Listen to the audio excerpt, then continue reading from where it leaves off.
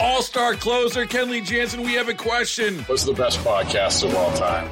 Baseball isn't boring, baby. I'm Rob Bradford, and every single day I'm sitting down with the biggest names to show you this great game is the greatest game. It's my podcast. It's my passion. It's a cause I started more than 2 years ago and is now the most prolific national daily baseball pod there is. Another fact. So jump aboard the BIB Express. Follow and listen to Baseball Isn't Boring, presented by Wasabi Hot Cloud Storage on the free Odyssey app or wherever you get your podcasts.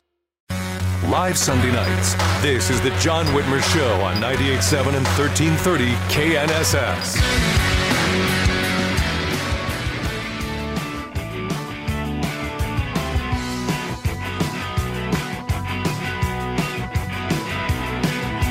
One way or another, I'm gonna find you.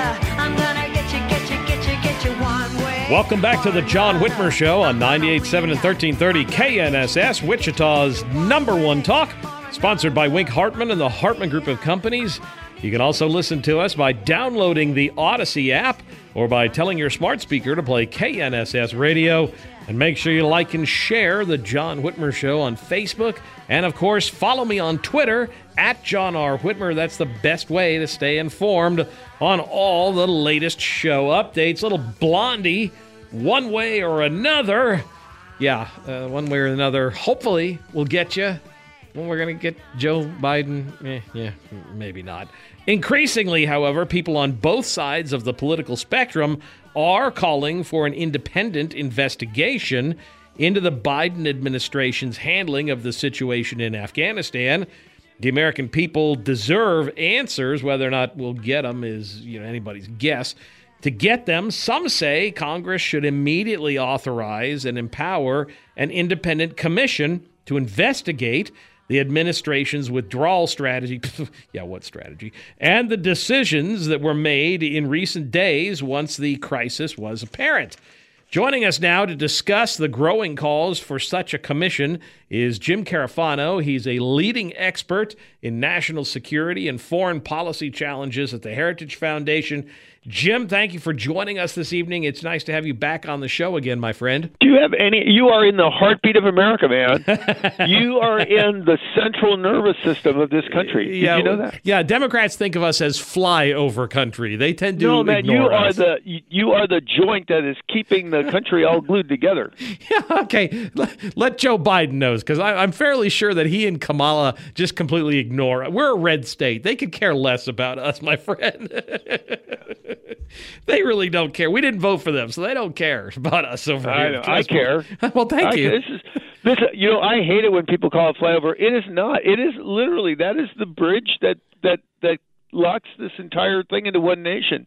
You guys need better marketing, advertising. Yeah. Well, and when you think about it, there's a billboard on I-70, which is the main thoroughfare. It's like the old Route 66, but I-70 is the main freeway that goes basically from Oklahoma all the way up. You can go into Nebraska, but it takes you from Wichita to Topeka.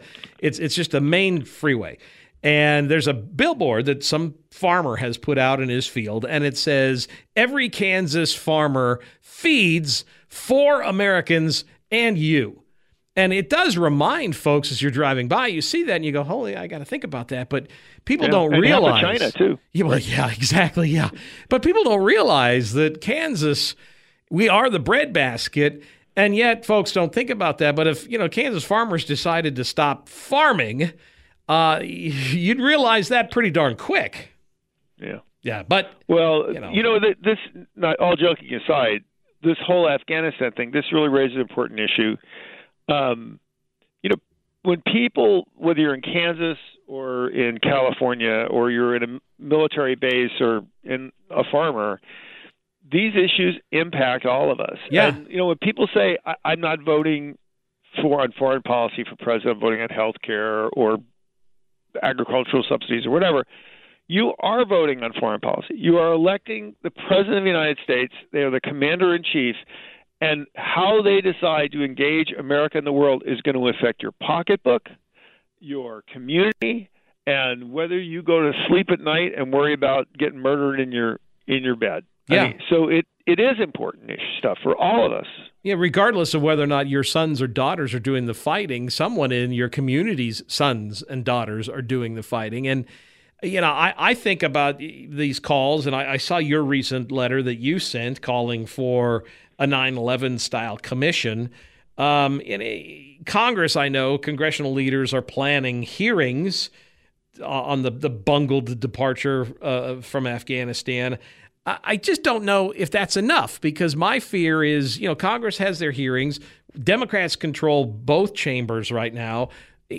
That's going to be partisan. They're going to, you got the Democrats are going to cover, and much as I might like them to go, Republicans to go after Joe Biden and the administration, I don't see congressional hearings as being enough. Do you? Well, let's start by talking about why it's important. People forget that after 9/11, it was a Republican president and a Republican Congress that established an independent, nonpartisan commission to investigate 9/11. Now, they could have been worried about, we might get some bad press or somebody might blame me. But what they really focused on were two things. One is, this is a democracy. It works best when it is transparent. Yeah. And Americans deserve the transparency to understand what their government did. And that it is important that we understand what happened so we know how can we go forward better. As a matter of fact, it was Pelosi, after she became Speaker of the House, who took the findings of the 9/11 Commission and passed a bill to make to implement the findings of the commission to make the country safer. So this is not about politics and partisan finger pointing, because quite honestly, there's so much publicly information available. We already know that it's Biden's fault. That's not what we're trying to do here. But this is, I think, as big a deal as 9/11, and so Americans do need to understand the way forward, and they need a commission to do that. So it is responsible governance, even though we don't expect them to. So, for example, there's the bill working its way through now. It's the National Defense Authorization Act, and the Democrat-controlled House, although this amendment was actually proposed by Republican Liz Cheney, said, yeah, we want a commission, but we wanted to look at everything in Afghanistan going back to the Soviet invasion.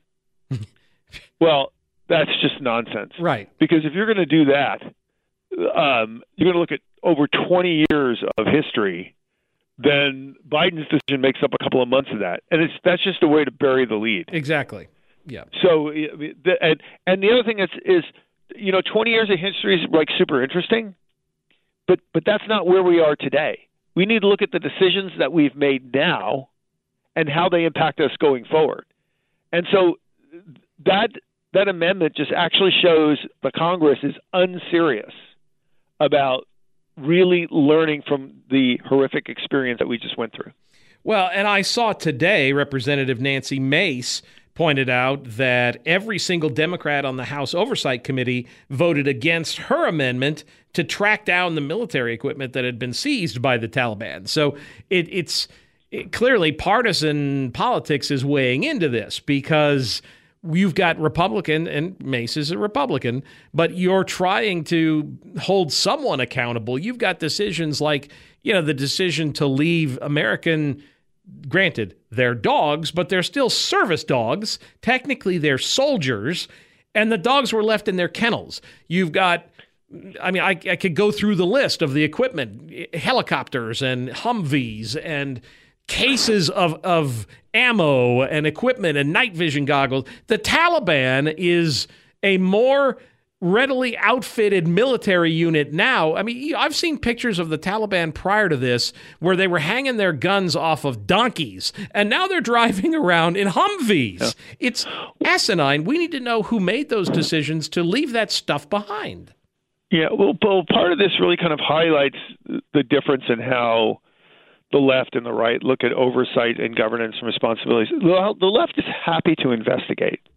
So they were happy to investigate on collusion, even though it turned out there was no collusion. Right. They were happy to impeach the president and have a trial over quid pro quo, even though there was no quid pro quo. Right. They're happy to launch an investigation into the insurrection, even though the FBI has just concluded there is no insurrection, because they're happy to do oversight and investigation to push partisan ends, but they're not happy to do them to execute good governance. And part of the reason why I think we have to continue to press for this commission is not because we expect Democrats to do it, but one is we have to hold them accountable to say, look, the American people, let's have a discussion about what you are not doing. You're not agreeing to a relevant, nonpartisan, unprejudiced investigation of where we are right now so we can understand how to fix things to go forward. Americans need to know that you are not signing up for that. So even though the fact that they may never do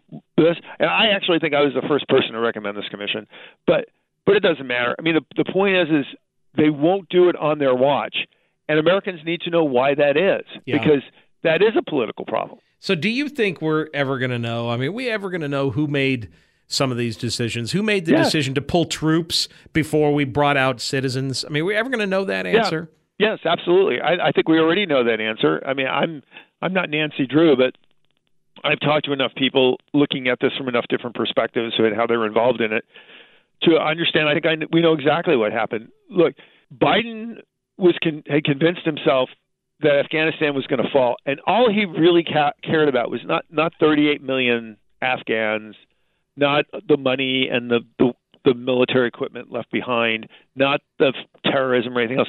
What he cared about was the optics would look bad if Afghanistan collapsed on his watch, and we had the Saigon moment with the helicopters lifting off the embassy, and he wanted to avoid that at all costs. He wanted to avoid the political embarrassment of losing Afghanistan. And so what he did is he grabbed Ghani and the Taliban, and he tried to work out a deal. He says, look, you just basically give the country to the Taliban, and we'll leave, and then everything will, the Taliban will move in after we've left, and then we could just say, oh, it didn't happen, we were there, not our problem. Well, what happened was, first of all, Ghani got cold feet and bugged out, took a bunch of cash with him.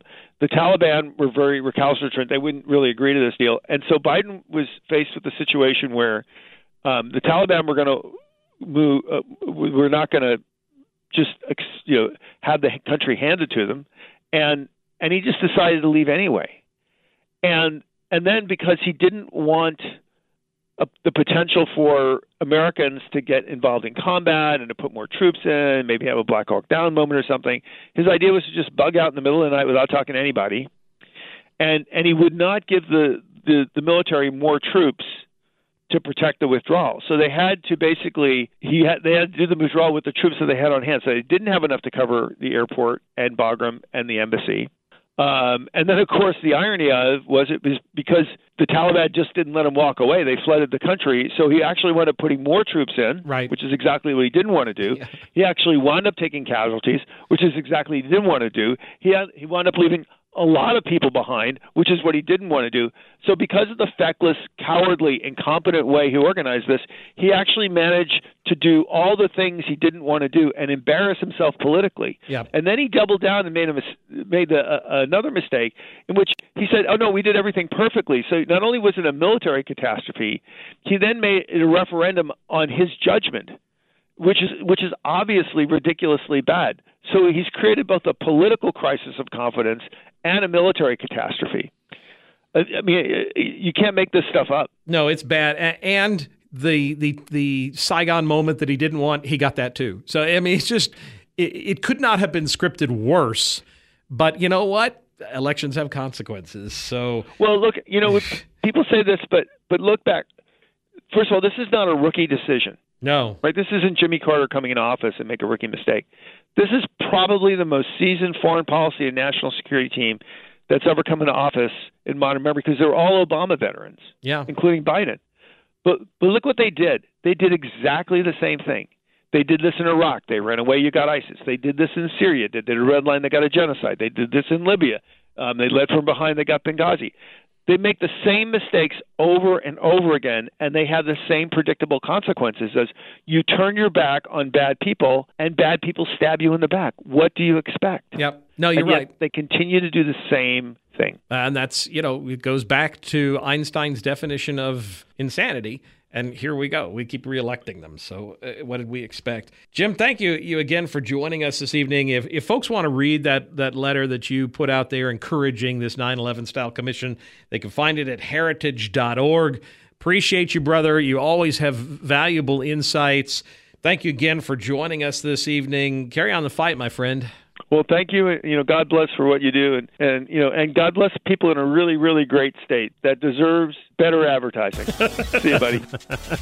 We'll take a quick break and share some final thoughts when we get back. You're listening to the John Whitmer Show on 98.7 and 1330 KNSS, Wichita's #1 talk.